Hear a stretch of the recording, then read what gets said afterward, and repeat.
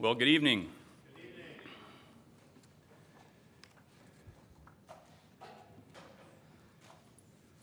This evening I'm going to continue a little bit of where we left off last time as far as the humanity of the Lord. And so I'd like to start just with a little background of just about what we went over last time with some verses. And I have quite a few verses this evening, so if you don't feel like turning to them, don't feel bad. Just don't turn to them, and I'll read them. The first one is 1 Timothy 3:1. We won't be here, but I'm just going to read this because it is very applicable to what we'll be covering this evening. And that is, "Great is the mystery of godliness. God was manifest in the flesh." And then also, of course, John 1:14. "And the Word became flesh and dwelt among us." Thank you, Dave. And so that's the basis of the talk this evening. I tend to really overdo I was talking to somebody yesterday, and he said, we tend to make the simple complex, and I tend to do that, and I'm sorry. So bear with me this evening. I enjoy the technical part of Scripture study, but most people don't, and so I kind of get caught up in it. And but there's so many aspects of the mediatorship of the Lord that really ministers to my heart. Thank you. Everybody knows I need it.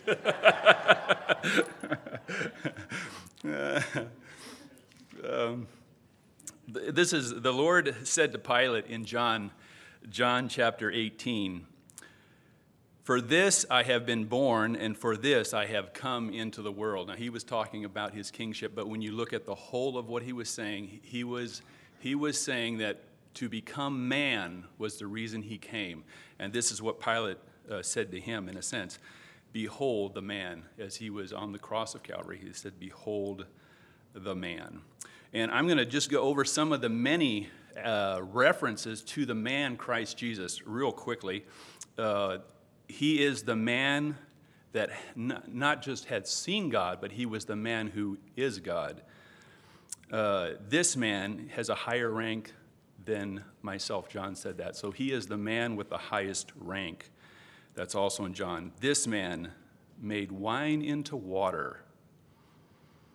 Come and see a man who told me all things," said the woman at the well. Another one said, "Never did a man speak the way this man spoke." And many of these we kind of went over last time. So then he said, "Being a man makest himself out to be God." That was John 10. And in a sense, it was actually God making himself out to be man. And we went over that as well last time. John 11, "That man that should die for the people," this one man who should die for the people.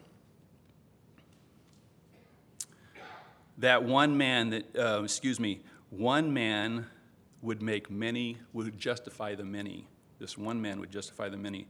"There is no man that sinneth except this one man who never sinned, who is perfect." Oftentimes we think of him saying this in Psalm 22. He is a worm and no man. And we didn't have time to talk on that, but that would be a good subject. And then in Hebrews, "But this man, after he had offered one sacrifice for sin forever, sat down at the right hand of God."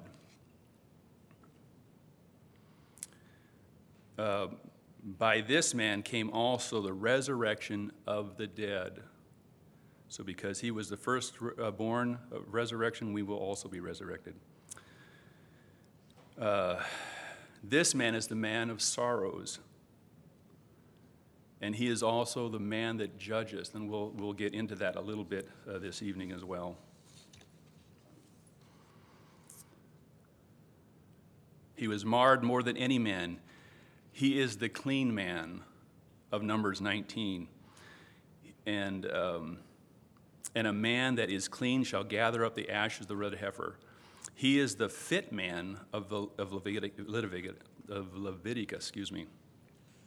And he is the rich man who became poor. He is the man who can redeem his brother. that says no man can redeem his brother, but he is the one man who can redeem his brethren. He is the worthy man of the heavenly throne room. And we went over that a little bit last time.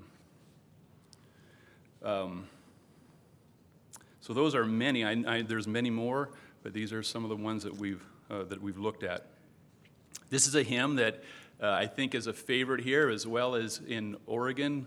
When I was up there, it was one of our favorites, and it's this is loved by all, and I think this is the reason. And it is, my song is love unknown, my Savior's love to me, love to the loveless shown, that they might lovely be.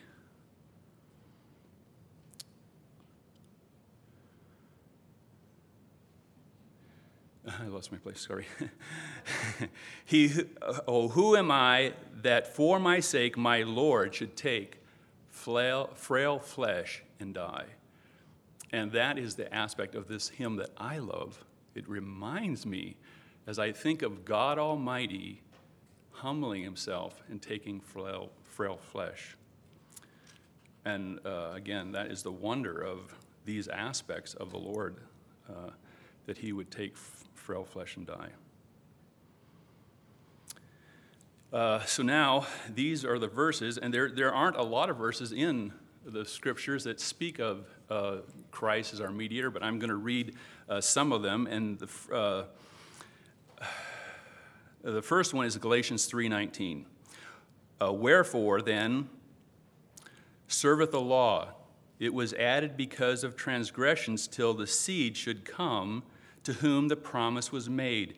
And it was ordained by angels in the hand of a mediator. Now a mediator is not a mediator of one, but God is one. And there is one in Hebrews 8:6. We won't go over that. You can look at that later. And Hebrews 19:15, and also Hebrews 12:24. I was going to go over those, but I don't think we'll have time. And those basically are referring to the aspect of his mediatorship that applies to the blessings. And there are some that we're talking about, but we won't read those. And then this kind of the one that encompasses it all is 1 Timothy. 1 Timothy chapter 2. And you can turn there. 1 Timothy chapter 2, which is really our main text. Well, two main texts here, 1 Timothy 2 and then... But 1 Timothy 2:1, I exhort, therefore, brethren, that first of all, supplications, prayers, intercessions, and giving of thanks be made for all men, for kings and for all that are in authority, that we may lead a quiet and peaceable life in all godliness and honesty. For this is good and acceptable in the sight of God our Savior, who will have all men to be saved and to come to the knowledge of the truth. For there is one God and one mediator between God and man, the man Christ Jesus. So that is our main verse this evening. There is one God and one mediator between God and man, the man Christ Jesus, who gave himself a ransom for all, to be testified in the due time. And then Job 9, chapter 9 and verse 30. And this is just, I was looking at this during this study, but this really is a key passage. It has really ended up being a key passage. Job chapter 9, verse 30. And Job is saying this, if I wash myself with snow water and make my hands never so clean, yet shalt thou plunge me in the ditch. And mine own clothes shall abhor me, for he is not a man as I am, that I should answer him, and we should come together in judgment. Neither is there any daysman betwixt us that might lay his hand upon us both. Let him take his rod away from me, and let not his fear terrify me. Then would I speak, and not fear him. But it is not so with me. This really just kind of popped out at me actually this afternoon as I was looking at this. And this is really what the whole aspect of Christ's mediatorship to us. This aspect, first of all, when we see Job's life, this whole aspect of Job, and I think the Lord really gives us a key here to this. Like I say, there's not many passages on the mediatorship of Christ, but this has helped me anyway to understand it more. It's personal, and the aspect that Job had done all these things. When we look at Job's life, he was actually offering sacrifice, not for just himself, but his family. He was doing all these things right, and yet all this stuff, all these terrible things happened to him. He lost all of his wealth, all of his livelihood, his animals, and then finally he lost all of his family. He lost everything. And he felt like, I'm doing everything right. What else can I do? And so he has this struggle within him. How can I approach God? How can I talk to him? He's so higher. He's so much higher than I am. And I feel that way sometimes. How can I approach him? He's a holy God. And this is the dilemma that I think Job had. And this is going to help us, I think, to understand this aspect of his mediatorship, if we can get by all the other stuff. But just remember this aspect that first of all, so he's doing what is right, and he's saying there's two things here I see. There's a fear of approaching God. He has a fear of approaching a holy God, which is rightfully so. And then this aspect of there's a rod, and that rod speaks of judgment. So he's saying everything I've done doesn't seem to please this holy God, and now there's this rod that is going to be applied to me, that has already been applied to me. And how is God going to do that? And God states himself in the first chapter there, he said that Job he did everything right. There was no sin found in him, and then not only that, but he worshiped God. So in a sense, God himself is saying he's telling Satan, Job has done everything right. He worships. He even worships me, and yet all this happened to him. So how do we reconcile that? How does that work out in God's mediatorship? Last week, Jesse spoke on the aspect of the covenants, and they were precious because there's all these covenants, but the aspect of the covenant that really applies to us, there's other aspects of the Abrahamic covenant that applies, but the aspect of this new covenant, the New Testament, that applies to us, that the Lord gave at the Last Supper, that covenant, that promise of what he would do. And we see a picture of that also. I think Jesse brought that out in the Abrahamic covenant, not the Mosaic covenant. The Mosaic covenant was based upon their works, and that's what we'll get into a little later. But the Abrahamic covenant, as Jesse had mentioned, these sacrifices were parted, and Abraham was in a sleep.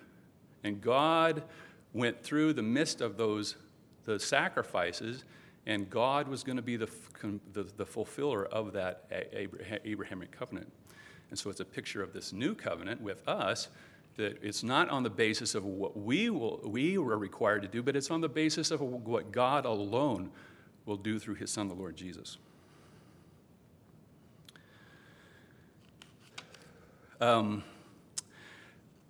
Here's a little comparison. It might be compared to a wedding, the covenant and our mediator. And in that, when two are going to get married, when they are planning to get married, each one buys the other a ring or a token of a promise. And so that is a vow. It's a token. It's a gift of that which they are making. In a sense, it is in a sense, we call it a vow. We're making vows, but in a sense, it's a covenant. It is a covenant. The two parties are getting together, making a covenant with each other. The ring represents the promise or the covenant, and then we have the bridegroom, who would represent the Lord Jesus Christ as the mediator. That may fall apart a little bit, I don't know, but it clarifies for me a little bit this idea of the covenant and our mediator.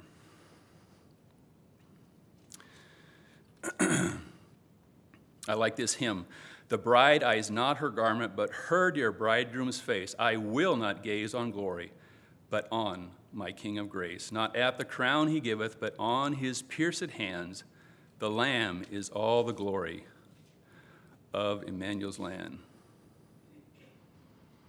Now, in this aspect of the covenants and Christ our mediator, it is essential that the Lord become a man, that he, to fulfill this office.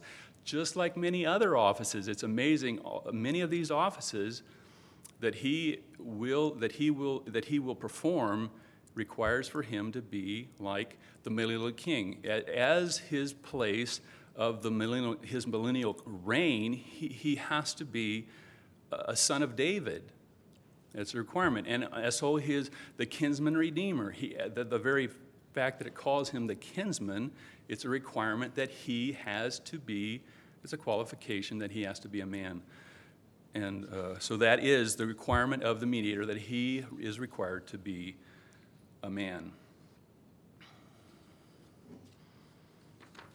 Now, I'm going to give this illustration. If you don't like it, I don't know, but it really helped me. But it has to do with a family who had a single son, a young son, and this family had an ant farm. And on this farm, in a sense, there were these ants, and they were angry ants, and they were cruel and mean to each other. And to make this fit, the father said to his son, I want you to go and to present yourself to these ants and explain what is right and what is wrong. Why are you cruel to each other? And the son said, well, okay. And then he said, one further thing is they will mistreat you and they will kill you. And he said, oh, well, okay. And then there was one final thing. He said, well, not only that, but you will have to remain an ant forever. So that kind of, in a sense, I know that is probably I hope that doesn't offend anybody, but that kind of is, to me, when I think of that and the possibility of that, I can't even comprehend even saying yes to that, to saying, oh, I'll do that. I'll go be an ant, and then I will remain in the form of an ant forever. And yet, in a sense, in a real sense, that's what the Lord has done for us. He has presented himself, and then not only did he do all this for us and present himself to the cruelty of man and the wrath of his Father on our behalf, but he consented to remain that forever. So when we get to eternity, our Lord and Savior will be a man at the right hand of God. So here's a little bit of the outline. That was a long introduction. A little bit of the outline of what I want to do is I want to do the definition here first. And then there's two problems to this aspect of the mediatorship of the Christ, which is the reason why we need a mediator. And then there's two parts to the office, his office of mediator. The definition. The definition of Scripture I think is best defined in Scripture in this case, always, but in this case it really has stood out, and that is in Job chapter 9, verse 30 that we read already.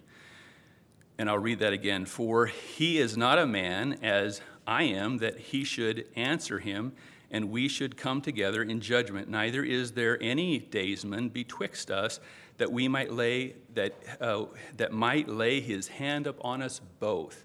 So this word daysman, it's the only time that it's mentioned in the Hebrew in the Old Testament.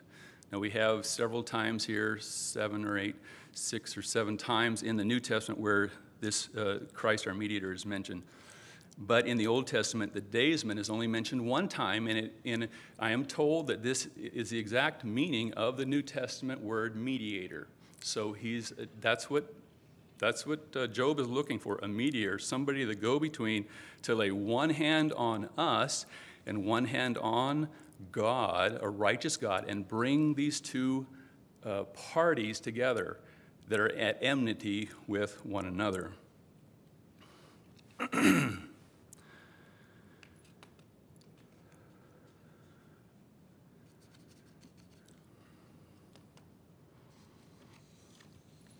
Now, the definition, Webster's gives a good definition, and that is one that interposes between two parties at variance for the purpose of reconciling them to an offended God. So it's bringing two parties together. Now, Vines, and I look at Vines a lot. I really respect Vines, and he said something, and his is rather lengthy, but he says something right in the middle that strikes at the heart of this whole aspect. And I'll read that. Basically, what he says in very short, he says this is it is a go-between. So a mediator is a go-between, one that goes between two. And he goes on to say this: one who mediates between two parties with a view to produce peace. Though more than more mediatorship is producing peace, as in 1 Timothy, which we read.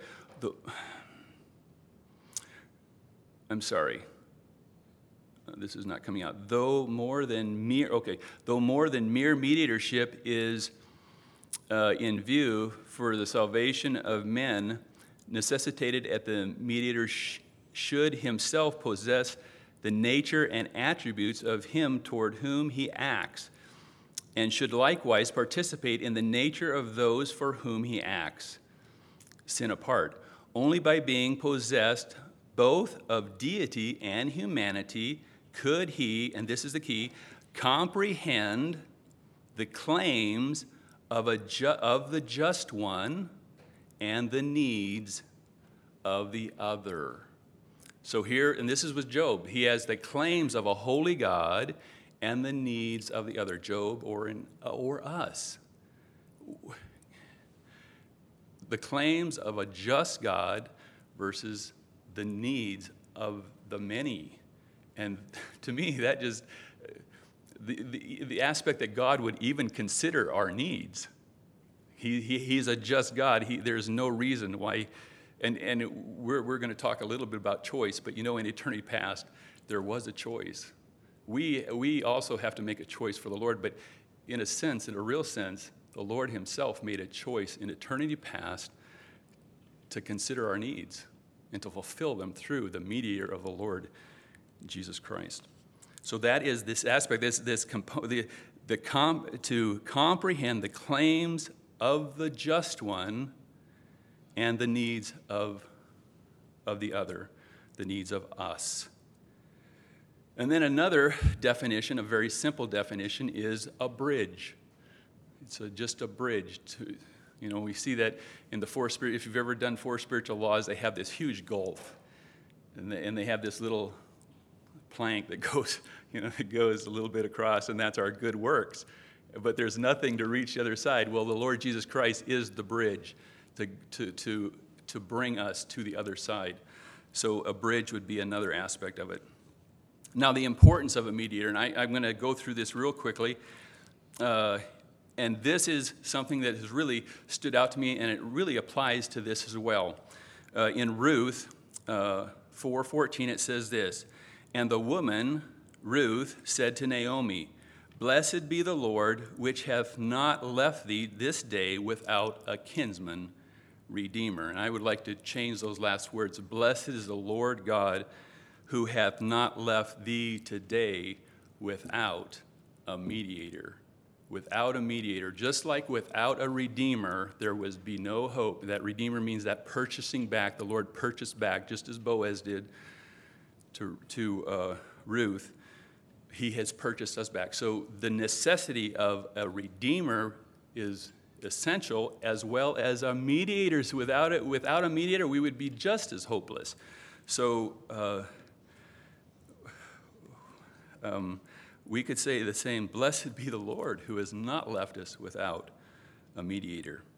Okay. Jesse talked about the blessing and the curses on Mount Ebal and Mount Gerizim in Deuteronomy 27:28. But they failed to keep the law and ended up with only cursing. This was to show that they needed a better mediator. We know that Moses was the representative, that mediator of the old covenant, and the Lord himself is the mediator of the new covenant. And Ironside said this: the promise of blessing rests on man's ability to claim that blessing on the ground of his obedience to the law. No man could ever obtain the promise on that basis. And so our Lord took upon himself the curse of a broken law, was made a curse for sin, and became the great sin offering, and now has become the mediator of a better covenant, in which all the promise is on God's part, and man receives every blessing as pure grace. So an aspect, a work of this mediatorship is the removing of the curse. The Lord said, no man comes to the Father but through me. Like he said, there is one mediator between God and man, this man, Christ Jesus. You know, and all these religions will say there's these other, our man is the man.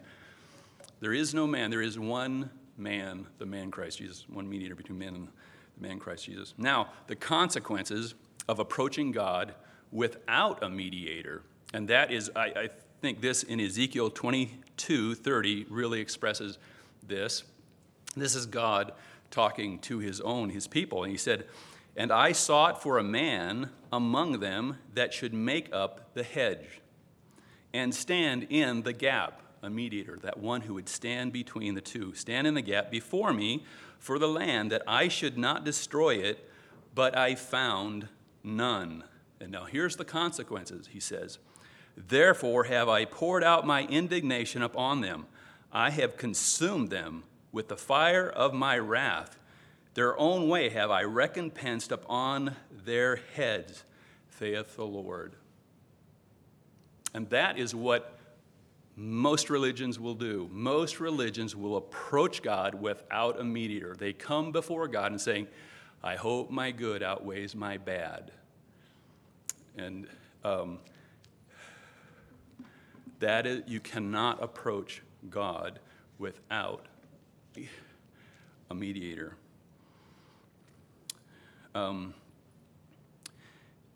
Here's the truth. God will lay his hand upon us as our mediator. Remember, Job is saying one that would lay his hand upon the two and bring us together. And here's the truth. God will lay his hand upon us as a mediator or as our judge. There's only one choice.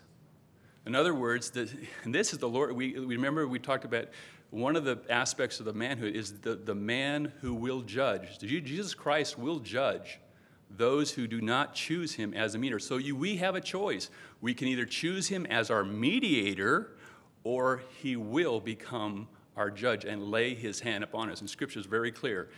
It's a fearful thing to fall into the hands of the living God. So we can either choose him to be our mediator and lovingly place his hand upon us and bring us together on the basis of Christ's work, or he has no other choice as a holy and just God than to lay his hand upon us in judgment.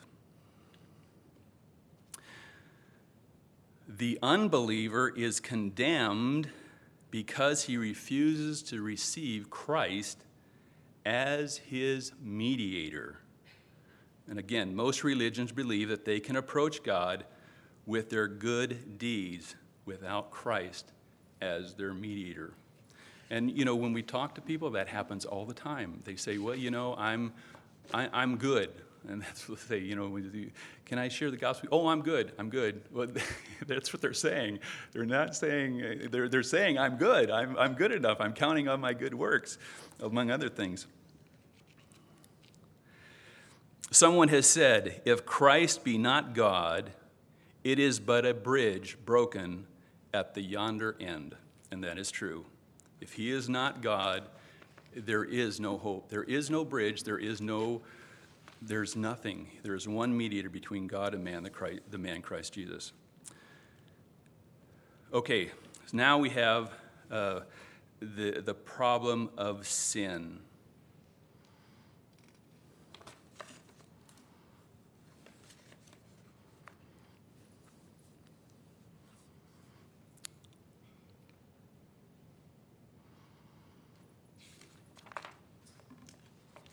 Excuse me just a minute while I go over this here. Excuse me, I went over.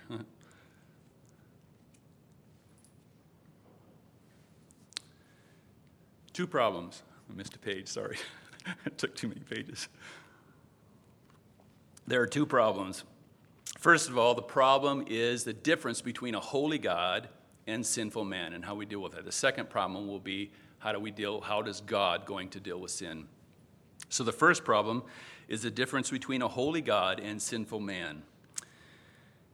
And that, how he deals with that problem, again, is that God would become man. And so I'm just going to go over some scriptures. Well, I know we're all familiar with these ideas, but I'd like to just cover them. The difference is, and they're right next to each other. So here we have in just as an example, Matthew 1:21. His name is Jesus. He shall save his people from their sins. This name speaks of his perfect manhood. And then in the same chapter, Matthew 1:23, it says, Emmanuel, God with us. Another example, Romans 1:3. He, the Lord Jesus Christ, our mediator, was born of a descendant of David according to the flesh. In Romans 1:4, the next verse it says, but he is declared the Son of God. So he's the son of David, he's the Son of God. Romans 9:5, he is Christ according to the flesh, God blessed forever. One moment he was weary from the journey. The next, he was offering life.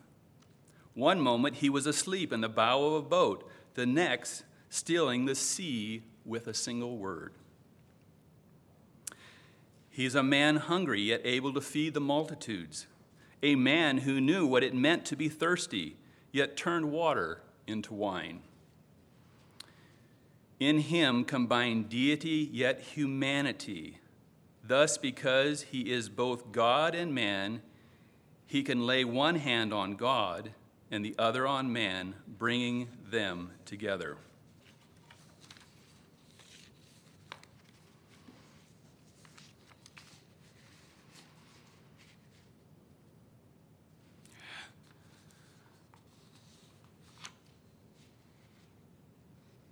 Okay.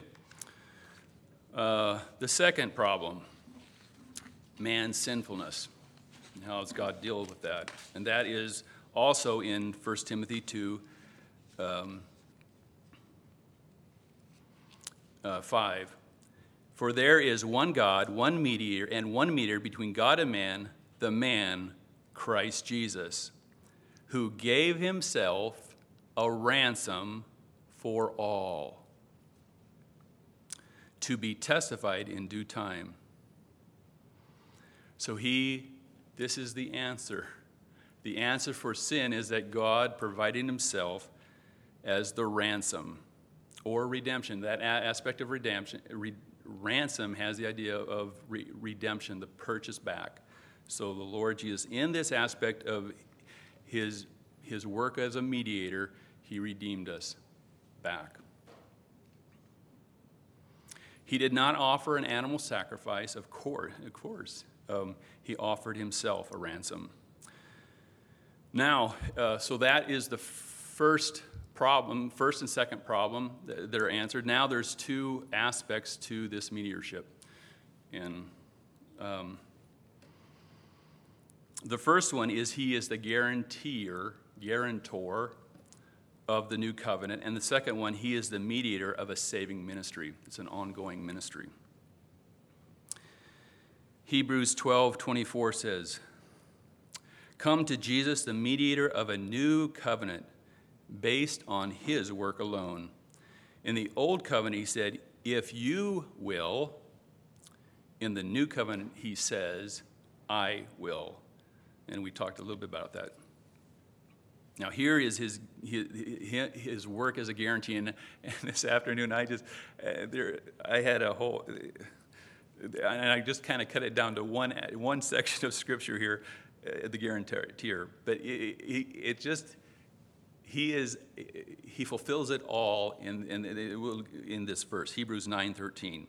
For if the blood of bulls and goats and the ashes of a heifer sprinkling the unclean sanctify to the purifying of the flesh, how much more shall the blood of Christ, who through the eternal Spirit offered himself without spot to God, purge your conscience from dead works to serve the living God? And for this cause he is the mediator of a new covenant, that by means of death, for the redemption of the transgressions that were under the first testament, they which are called might receive the promise of eternal inheritance. So this is the doctrinal aspect of him as a guarantor, that first part of his mediatorship. His death and the blood he shed redeems us from sin. The purpose of his death was to deal with sin. His blood redeems us from sin. That's the first part of it. The second part of this is that his death ratifies or confirms or makes valid the promise, so that he is now free to give us this inheritance. Not just to forgive our sins, but to give us an inheritance. To give us an inheritance that we're...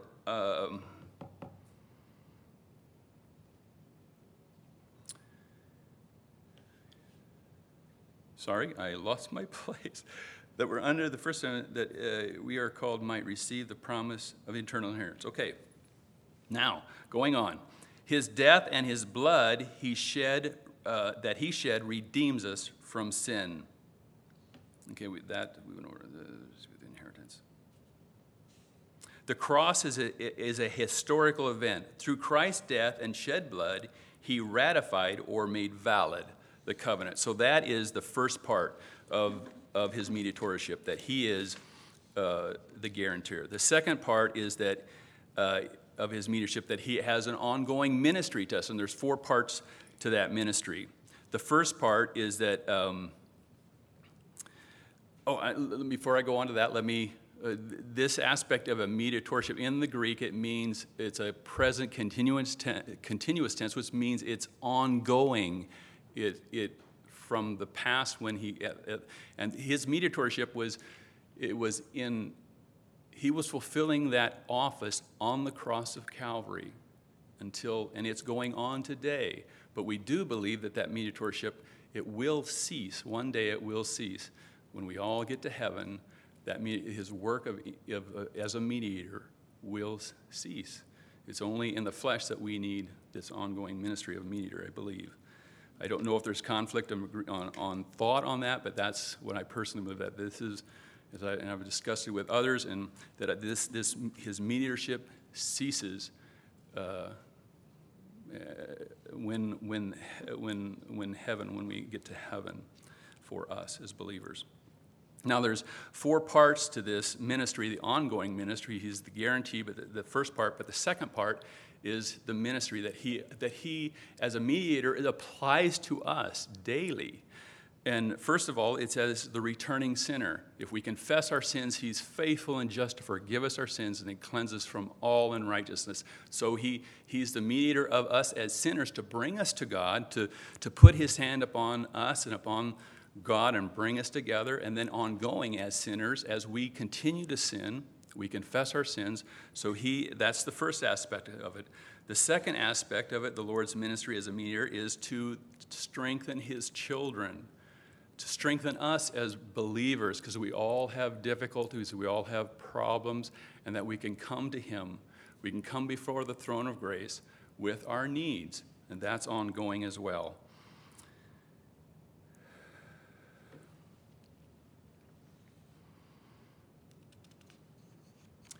And it goes, Hebrews 7:23 says this, wherefore he is able also to save them to the uttermost that come unto God by him, seeing he ever liveth to make intercession for them. So whatever our needs, there's no limit to how he can answer them. He is able to save to the uttermost. That's a wonderful thought for me, to know that he's not limited, that whatever my problem is, he is able to help me. So that would be the second aspect. He strengthens and encourages his own. The third one is he ministers to the intercessor. As believers, we also have, we intercede for others. And that's a lot of what the Wednesday night prayer meeting is, intercession, praying for others. This one is a little bit lengthy. I'll try to run through this real quick. This is a blessing, and this is precious too.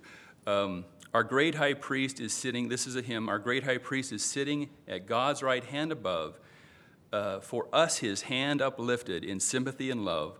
To all our prayers and praises, Christ adds his sweet perfume, and love the censer raises these odors to consume.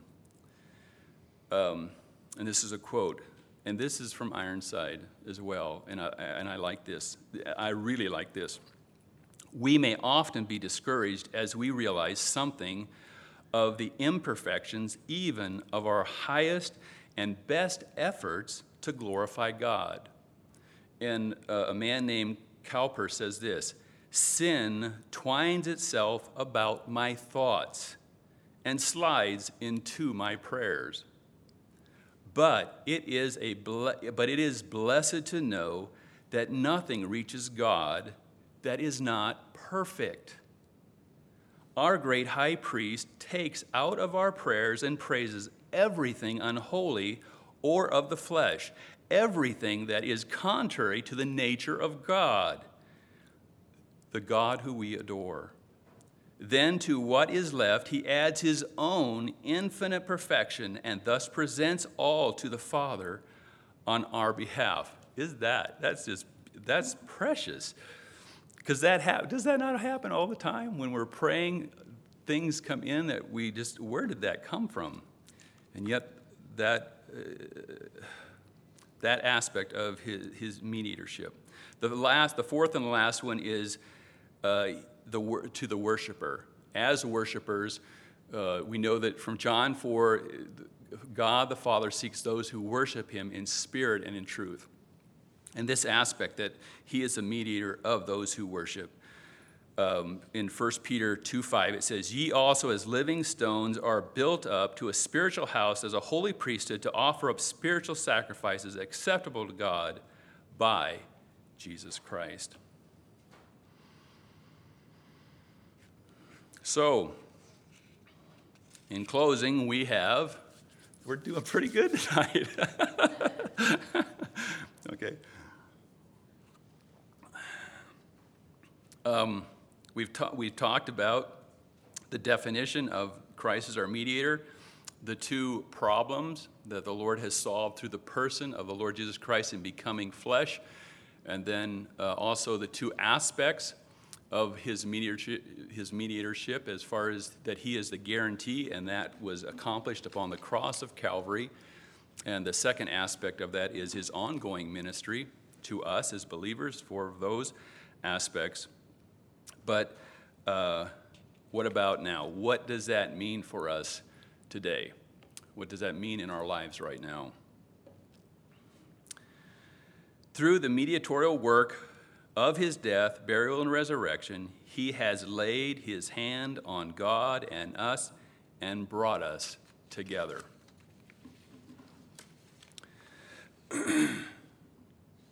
And this I think this kind of sums up the work, and I think this was almost, Nick kind of got to this a little bit this morning. In Ephesians 2:12, it says this, in the aspect that we were far away and he has brought us near.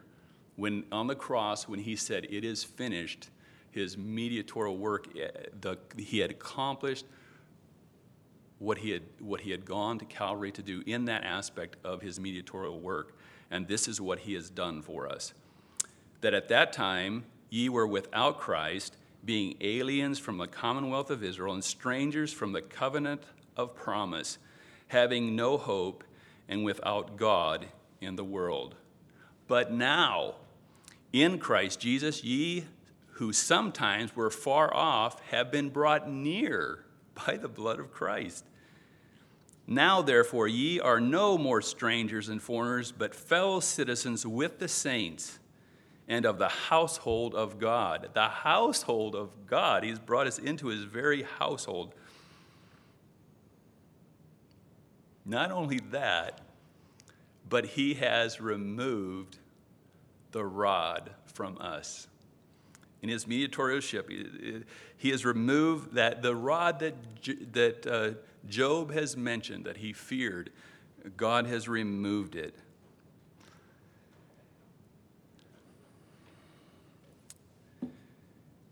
Jehovah lifted up his rod, O Christ, it fell on thee. Thou wast sore stricken of thy God. There's not one stroke for me. Thy blood beneath that rod has flowed. Thy bruising healeth me. He has removed the rod from us. He has removed all fear. Isn't that wonderful? That now there is no fear. We can call him Abba, Father. He says, we are to boldly approach the throne of grace. That which was once completely impossible, he has brought us near that we can boldly approach the throne of grace. Here are some other things. The Lord said, "In my Father's house are many mansions. If it were not so, I would have told you so." So in his mediatorial work, he has made a place for us. Also, he has brought us to his banqueting table, and his banner over us is love. And all these things, this aspect of a banqueting table, it requires a special invitation to go to a banquet. We have that invitation in the Lord Jesus Christ. A banqueting table, his banner over us. He has brought us to the marriage supper of the Lamb. I think Sam mentioned that this morning. What a beautiful thought that we, who would have never been able to come into that presence, are now ushered into the marriage supper of the Lamb.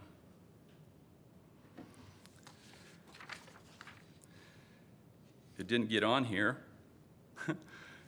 but there's a story, and this story stands out to me, and I'll just, as in closing here, the story is of Samson, and the story goes something like this. Samson, I don't know what town he was in, but for some reason, Samson was upset with his town, rather upset.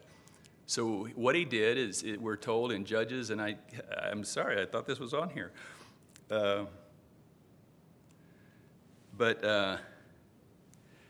it says that Samson went up, and on all, if you go to the city of Jerusalem, there's all these 12 gates, and they're massive gates. And all these towns around that were walled cities, they all had gates. Well, Samson goes up to the gate, and it says the door. So it wasn't just a door, a pedestrian door. Most of our outside doors are 36 inches by 80 inches tall. So it's a door, and these are gates. It says that Samson took the gates of the city, the bars, everything in the gate. He took it all, put it on his shoulders, and walked it up to the mountain and left it on top of a mountain. He completely opened that city. And that's what the Lord has done through us, through his mediatorial work. He has taken everything and removed it, so we have complete access before the Father this evening. I am my beloved's, and my beloved's mine. He brings a poor vile sinner into his house of wine. I stand upon his merit. I know no other stand, not e'en where glory dwelleth, in Emmanuel's land. Let's pray. Our gracious Heavenly Father, how we thank you this evening for our Savior, the Lord Jesus. And as we have just thought upon him, how precious he is to us, that he would consider to become our mediator, that he would lower himself to such an extent to become a man and to take our place upon Calvary, and with the desire to bring us near to you, something that we were without hope and could not possibly even imagine, and yet he has done that through his work. How we thank you that you have drawn us to yourself with love. And we thank you for this complete and finished work that he has done, that truly he has opened all of any obstacle, any gates, any doors. He has opened it so that we have complete access into your presence, and that you would ask us to come and boldly approach your throne as Abba Father. So we thank you this evening for him, and we pray this all in his precious and wonderful name. Amen.